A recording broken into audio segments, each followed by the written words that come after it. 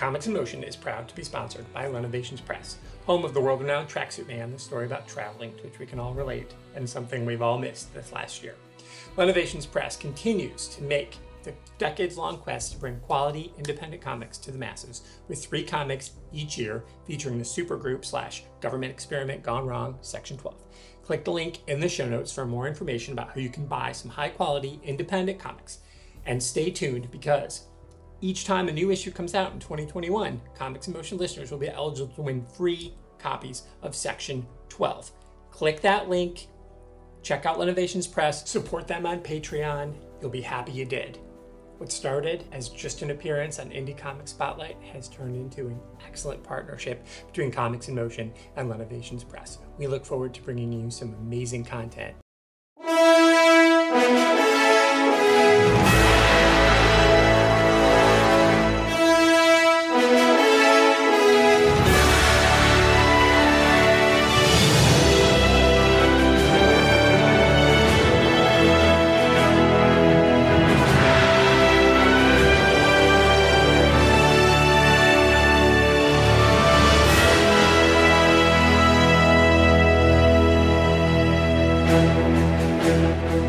Hello and welcome to Comics in Motion, the Falcon and the Winter Soldier special. Today you have myself, Dave Horrocks, as your host, and I'm flying solo as my regular co-host Chris has unfortunately overdosed on Super Soldier Serum, otherwise known as Prosecco. And as David Brent might say, El Vino did flow. Now, some of our other shows on the network do also run solo. We have Mike Burton's excellent Star Wars Comics in Canon. We have Matthew B. Lloyd's superb classic comics, but this is the first time I'm going to give it a go, so be gentle. Now, episode 3 is entitled Power Broker, and as with the previous episodes, it's directed by Kari Skogland, and this one is written by Derek Kolstad. Now, he's famous for creating the John Wick franchise and wrote all 3 of those movies, so interesting to see him in the MCU here. Now, we start off with the episode. We get this cheesy infomercial type of thing with the Global Repatriation Council, the GRC. Now, this seems to be an organisation, and we've heard this from the previous episodes as well. And they're looking to put everything back to how it was before the whole blip, before the whole Thanos smash. Now, the Flag Smashers, they don't like them because it looks like they're putting people into camps and things, and we get New Cap, and he arrives in a police van, which actually has the GRC logo stamped on the side. So he's either working for them or with them. It's not really clear here. And you see that they storm the cafe where the Flag Smashers were put up last week. And, you know, the Cap goes into interrogation mode, and, you know, he's quite arrogant and ruthless, very different from our Steve Rogers. And, you know, he gets up in this guy's face, and this cafe owner, he gets a big golly in his face just for good measure. But then, you know, he gives the old, "Do you know who I am?" And, you know, I find this bit really interesting because it's showing really how different the John Walker Captain America is to the Steve Rogers Captain America that we've been used to, certainly on our screens. Now, in the MCU, and as well in the comics, of course, Steve spent a lot of time trying to live up to the ideal that America was founded on, and he always, you know, he was always trying to live up to that. Whereas John Walker seems to feel like being Captain America, it now gives him a power, it gives him an authority to do whatever it needs to be done, really, in order to get the results. Now, I have been going back to Mark Grunwald's Captain America run in the 80s, and where he first introduced John Walker as Super Patriot. That was in issue 323, which came out in 1986, and he is a bit of a tool. He's trying to make a name for himself, he's kind of staging things. He's got his own manager or agent and trying to attend these rallies and say that Captain America is all outdated and Super Patriot, he's a man for the times. You know, he gets these wrestlers to kind of tackle him and, you know, dressed up in Cap type masks, and it's all just a bit ridiculous. But it does get really interesting sort of a few issues after that. So 332 and Steve Rogers, Captain America, actually quits. So the government are trying to get him to toe the line, trying to make him sign up as a soldier again, so they can point him wherever they want and fire him off. And he decides that no, it's governments can be corrupted, very much like what we saw in kind of Winter Soldier, and these guys are just the administration of the time. They're not the people. That's the real America. And again, the ideals that America was all founded on. Now, back to the episode. Obviously, we found out right at the end of the last episode, episode 2. That Bucky wanted to go and call on the help of Baron Zemo, and we get a scene that's very reminiscent of Silence of the Lambs. So we get to see Bucky, he confronts him, and Zemo sees him and starts to utter the words that we saw, from Bucky's Hydra conditioning, longing, rusted, 17, and that was used to pretty good effect in Captain America Civil War, of course, but they have no effect now, and I don't think Zemo really thought they would. He just thought he'd give it a go and see what happens. Now, I think they come up with a plan to get him out of prison, which does seem like a little bit easy, but I think here, it is a deal with the devil almost, isn't it? Because Bucky's perspective is the old adage, the enemy of my enemy is my friend. He knows that Zemo will be on side because he doesn't want the super soldier serum to be out there and to be produced, producing super or augmented people. Now, when he gets back, Sam obviously he isn't convinced and reminds Bucky that, he'd used him previously and blew up King T'Challa of Wakanda, and the Wakandans really haven't forgotten that. And obviously that's going to pay off a little bit later in the episode as well. Now, one of the things that was really interesting about this episode, in WandaVision, we had all the conspiracy theories, like literally all of them. And some of them were, obviously we had Evan Peters cast as Quicksilver, and everyone was saying, oh, this is going to be the X-Men crossover and what have you, and it all came to nothing, really. But here we've actually got quite a few nods to the X-Men. So Madripoor itself was actually created by Chris Claremont, who, if you know anything about the X-Men, you'll know he basically properly put them on the map. The X-Men had been created years before by Stan Lee and Jack Kirby, but Chris Claremont projected them from about the mid-70s through the 80s and slightly into the 90s as well, and the X-Men we know today, really, all the social interactions, that's Chris Claremont. And so Madripoor is straight out of those pages. It was created in New Mutants, but like Wolverine liked to go there, and it featured heavily in one of his minis. Now, Sam does come around to the idea of using Zemo, but only on the condition that he basically has to do what they say. But they find out that Zemo's actually he's a Baron, which comes back to that's his full title in the comics, and he has all of these resources, including his own private jet, which comes in rather handy in terms of getting to Madripoor. Now, when they're on the private jet, they're kind of discussing superheroes and putting them on pedestals and things, and again, I think it's really clever dialogue. It lets you know what Zemo thinks, and I just find it fascinating. But what is also great little Easter egg, we saw in the earlier episode, Bucky had his book there, very much like how Steve Rogers had his book of things to tick off, all of the things that he's missed out on while he's been in the ice. And it turns out that this is actually Steve Rogers' book that Bucky's using to list out all the people that he's wronged and try and go and rectify all of that. Now, the other part of the plan is to infiltrate Madripoor, and they're essentially going to have to go undercover. So Bucky's okay. He can just act like the Winter Soldier, so he has to act all stoic and moody and just stare at people a lot. And a bit later, at the bar, he has to, rough up some guys, some other muscle, and he falls very easily back into that Winter Soldier persona. And yeah, you can see in Sam's face, he's kind of like, is this still the Bucky that I know now? Or you can see that Sam still doesn't really trust him. He doesn't have the faith that Steve Rogers has in James Buchanan Barnes, that he's actually out the other side and he can completely wash himself of all of that programming that Hydra put into him.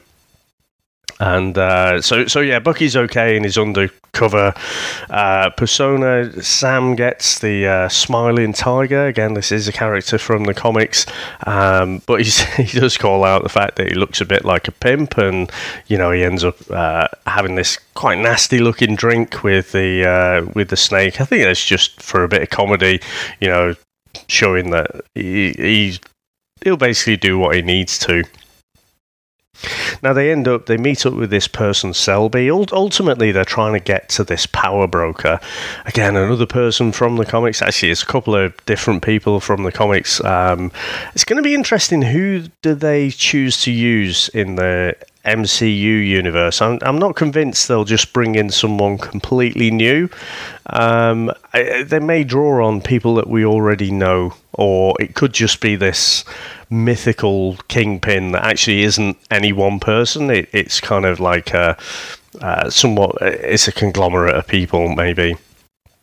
But they find Selby, and she's asking him some questions. The guys are still staying in their character, but it all goes a bit wrong when Sam's sister calls him up and calls him Sam. But we do get a kind of rescue scene. Now, the way it unfolded, I think we're supposed to think this is Sharon Carter, because Selby orders, Zemo, Sam, and Bucky to be killed, but sooner has she done that than she gets killed herself.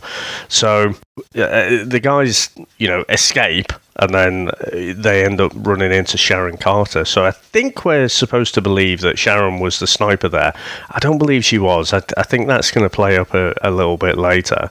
And what is interesting is we can see that Sharon, despite the fact the likes of Bucky, who's killed countless numbers of people, and all the people who went on the run, all the heroes that went on the run when they disobeyed the Sokovia Accord, they all got their pardons from the government, but Sharon Carter didn't. So she's had to go and make a life for herself in Madripoor. And whereas in the movies, in Captain America Civil War, she was kind of upbeat. She was about playing by the rules, and she seemed to be quite optimistic. Here, she seems a little bit more cynical and a bit more ground down by everything. So again, it's going to be interesting to see where they go from there. Now, before Selby had actually been killed, she actually did reveal that the power broker hired the former Hydra scientist, Dr. Wilfred Nagel, to recreate that super soldier serum. And Sharon Carter agrees that she'll help the guys if they will try and get her back into the US and clear her name. So we end up with this kind of uneasy alliance, and then the three of them go off to try and find this doctor, and then they end up finding him in this kind of storage yard type of thing, very hidden away, this lab. But this guy is really interesting. He drops in the name of Erskine. He's pretty proud of himself and what he's done from the formula. He's saying that he doesn't need big machines like the one we saw in Captain America. You won't have jacked up people. So, people could have super strength, but it doesn't mean they'll have the big popping out muscles, that we saw Steve Rogers had, or, other people. So, again, this could tie back as well. Let's not forget about people like we had the Incredible Hulk come out right after Iron Man in 2008, didn't we? And we kind of forget about that with the MCU, but certainly in the Ultimate Comics, the Dr. Banner, so Bruce Banner and the Hulk, he was created trying to recreate the super soldier serum. So obviously in the original Hulk back in the 60s, that wasn't his origin, but they kind of redid it for the Ultimate Comics, and I think, they're taking a bit of that with the MCU as well. Now, of course, the fact that you've got this really, really clever chap and he can recreate this super soldier serum, well, Baron Zemo does only what he really thinks he can do, and he shoots the guy because, of course, there's a finite number of vials out there with super soldier serum in it. But if you got this guy who knows all the secrets and can create it, then you really have to get rid of him. So now after that, obviously after he kills him, and you get Sharon Carter, some really great action scenes here. She properly takes some names, bit of Black Widow style, but you end up with the lab exploding, and those guys are pinned down. Now you end up with Sharon Carter. She actually gets away. Seems to be some driver is waiting for her, and I just wonder, was the whole thing set up? It's not clear to me why she'd have a driver just waiting nearby. Now, meanwhile, you have the Flag Smashers, and they raid a GRC storage facility, and you can see that Carly Morgenthau is really pretty ruthless, and she seems to shock her partner in crime there, who's all for robbing the supplies, but not necessarily blowing up the place and killing a bunch of people in there. So you can see that although you could kind of empathize with the whole idea of, not having borders or anything like that, then, the methods are still very, very questionable. Now, one thing that I find fascinating, again, remember in the MCU, so Baron Zemo, he set off, with basically disassembling the Avengers after the whole Sokovia incident. He's really pretty pissed off about that whole thing, and then he kind of guilt trips the guys. He says, have you been to the memorial at all? And neither of them have.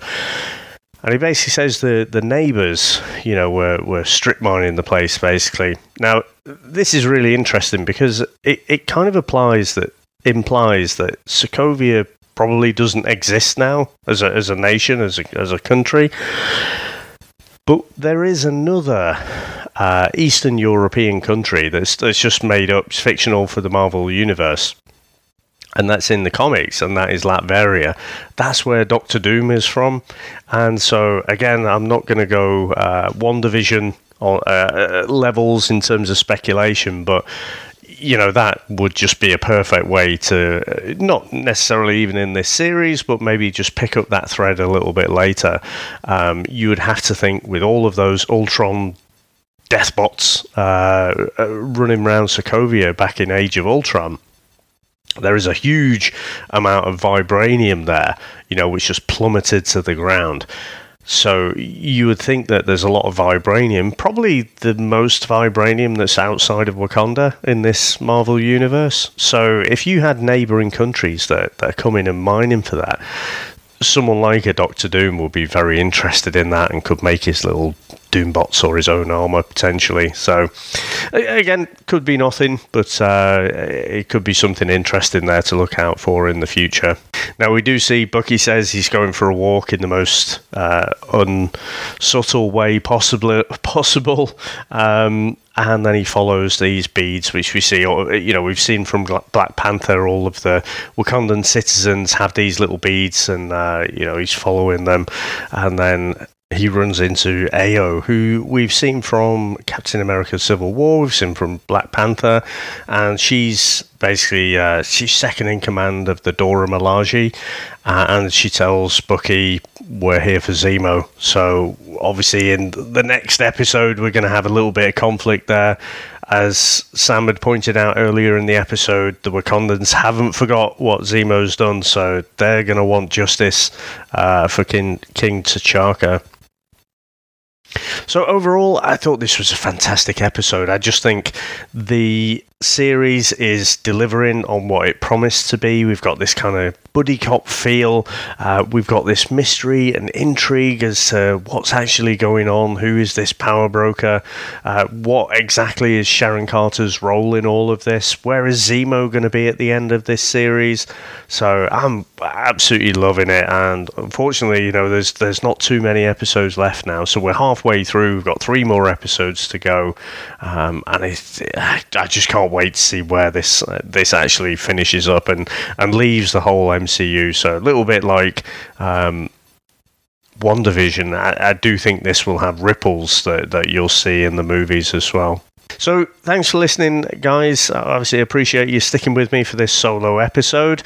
If you'd like to get in contact with us, you can get us on Twitter or Instagram at comicsinmotionp. You can email us at comicsinmotionpodcast@gmail.com. And of course, like and subscribe the podcast if you haven't already. I appreciate if you could do that. There's different shows every day here. You've got on Mondays, you've got either classic comics, you've got superheroes for dummies. On Tuesdays, you've got What's the Topic, which tackles all of the news and reviews, things that are going on in the TV and movie space quite often. On Wednesdays, you've got either Max Burns' Mandatory Marvel and DC, or you've got Binging Buffy with Tony Farina and Jack. You've got on Thursdays, you've got Indie Comics Spotlight with Tony Farina as well. On Fridays, you've got TV and movie reviews with myself and Chris. On Saturdays, you've got Star Wars Comics in Canon with Mike Burton. And then on Sundays, sometimes we have a Comics on Trial, and another time when we have these series going on, like The Falcon and the Winter Soldier, or WandaVision, or we'll do other things. I'm sure we'll do The Bad Batch, which is Star Wars coming up as well. We'll put those out on a Sunday. So, thanks for listening again. I appreciate there's lots of different places and lots of different podcasts that are covering this series. So, I appreciate you sticking with us. Take care now.